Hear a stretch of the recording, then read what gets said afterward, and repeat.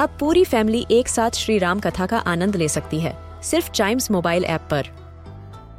जानिए श्री राम के बचपन से लेकर दशानन वध तक का सफर।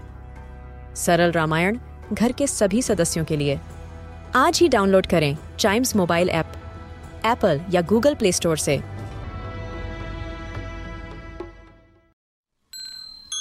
This is Chimes Radio original podcast.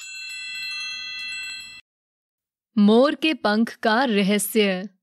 ये उत्तर पूर्वी भारत की एक पौराणिक लोक कथा है। इसका लेखन के.यू. रेफी ने किया था।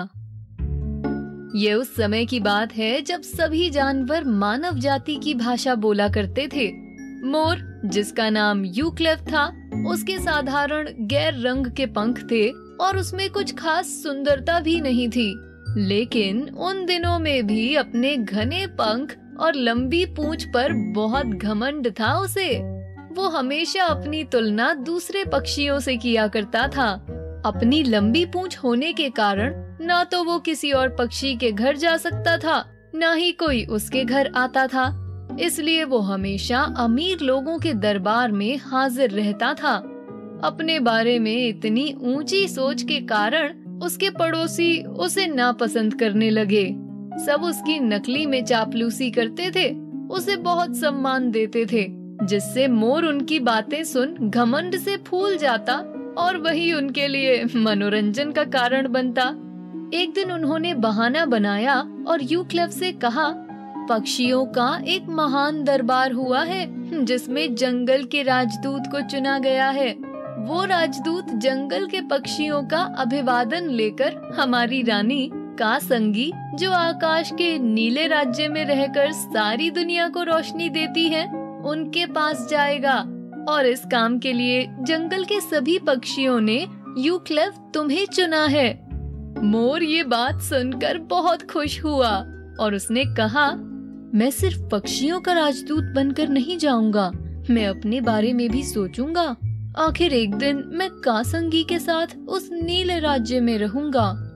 बाकी पक्षी उसकी बेवकूफी पर हंस रहे थे और आपस में कहने लगे, ये तो सपने देख रहा है, कभी पेड़ पर तो उड़कर गया नहीं और नीले राज्य में उड़कर जाने की बात करता है। मोर ने अपने दोस्तों से विदा ली और अपनी यात्रा शुरू की। उसके जाने के बाद सब पक्षी आपस में कहने लगे, अरे ये तो हमारे मजाक को सच मानकर चला गया। अगर इसे पता चला कि हमने इसके साथ मजाक किया है तो बड़ा गुस्सा हो जाएगा। पर किसी ने भी मोर को रोका नहीं। सब उसे तब तक देखते रहे जब तक वो उनकी आंखों से ओझल ना हो गया। अपने मजबूत पंखों से उड़ते हुए मोर नीले राज्य पहुंचा, जहां कासंगी रहती थी। कासंगी अपने महल में अकेली रहती थी, इसलिए जब उसे मालूम हुआ कि कोई उसे मिलने आया है तो उसने बड़े आदर के साथ उसका स्वागत किया। वो बहुत खुश थी और उसने मोर से कहा, अब मैं अकेले कभी नहीं रहूंगी। ये सुंदर पक्षी अब हमेशा मेरे साथ रहेगा। जैसे जैसे मोर की सुख सुविधाएं बढ़ी, वैसे वैसे उसका स्वार्थ और घमंड भी बढ़ता गया। कासंगी बहुत ही दयालु थी। लोगों पर अपनी रोशनी चमकाने और अपनी गर्मी से लोगों की प्रतिक्रिया देखना उसे बड़ा अच्छा लगता था। पहले कासंगी अपना सारा ध्यान पृथ्वी पर अपनी किरणें भेजने में लगाती थी, लेकिन मोर के आने के बाद वो ऐसा कम करने लगी। आधे से ज्यादा समय कासंगी मोर के साथ रहती थी, इसलिए पृथ्वी ठंडी और सुनसान होने लगी। जंगल के पक्षी उदास हो गए, उनके पंख झड़ने लगे और उनका गुनगुनाना भी बंद हो गया। जोर की बारिशें होने लगी, जिससे पक्षियों के घोंसले टूट गए। धुंध और काले बादल रहने लगे, जिससे सब अनाज उगना बंद हो गया। तूफान से सारे पेड़ हिलने लगे और सभी फसलें नष्ट हो गईं। अपने इसी दुख में पक्षियों ने इंसानों से सलाह मांगी, क्योंकि इंसानों को जानवर से समझदार माना जाता था। सारी बात सुनने के बाद इंसानों ने तय किया कि इस सब समस्या का कारण यूक्लेव का कासंगी के साथ होना है, जिसके कारण वो धरती पर अपनी रोशनी नहीं दे पा रही। इसलिए यूक्लेव को किसी न किसी तरह से नीले राज्य से वापस बुलाना ही होगा। उन दिनों जंगल में एक चालाक महिला रहती थी जिसका नाम का साबुत था। मानव जाति की सलाह पर पक्षियों ने उससे मदद मांगी। बारिश और तूफान के कारण उसके बगीचे में कोई बीज नहीं हो रहा था और अकाल के कारण उसके पास खाने और बोने की भी मुश्किल चल रही थी। खेत में बोने के लिए उसके पास सिर्फ कुछ सरसों के बीज थे और उसे डर था कि कहीं पक्षी अपनी भूख मिटाने के लिए वो बीज ना खा जाएं।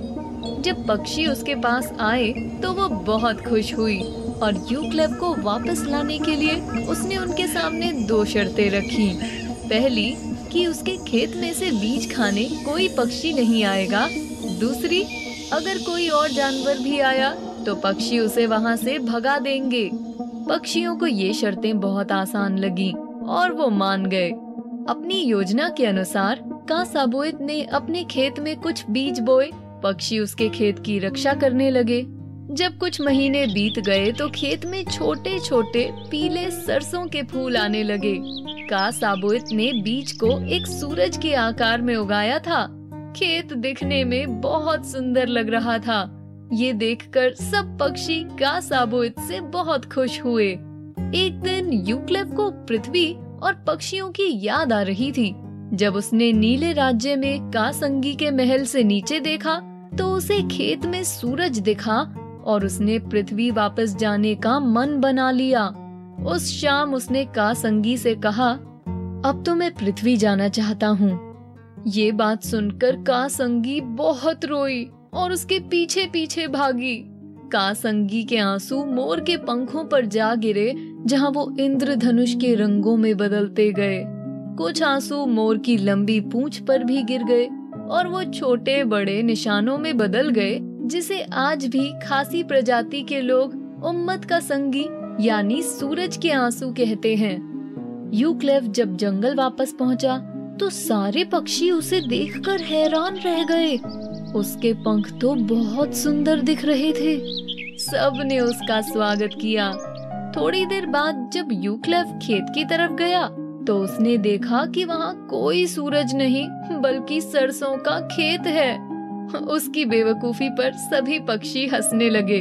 उन्होंने उसे बताया कि कैसे उसके जाने के बाद पृथ्वी पर मुसीबतें आने लगी और उसे वापस बुलाने के लिए ही सबने ये रास्ता अपनाया था। ये सब सुनने के बाद वो वापस नीले राज्य जाना चाहता था, पर पंख भारी होने के कारण वो उड़ नहीं पाया। कुछ दिन बाद यूक्लेव को अपनी गलती का एहसास हुआ और उसने अपने दोस्तों से कहा, मेरे लालच के कारण कितना नुकसान हुआ है, मुझे माफ कर दो। मैं फिर ऐसी गलती कभी नहीं करूँगा। पक्षियों ने उसे माफ किया और फिर सभी हंसी खुशी जंगल में रहने लगे। आज भी ये कहा जाता है कि हर सुबह मोर अपनी गर्दन आकाश की ओर फैलाता है और अपने पंखों को फड़फड़ाते हुए कासंगी के आने की बधाई देता है।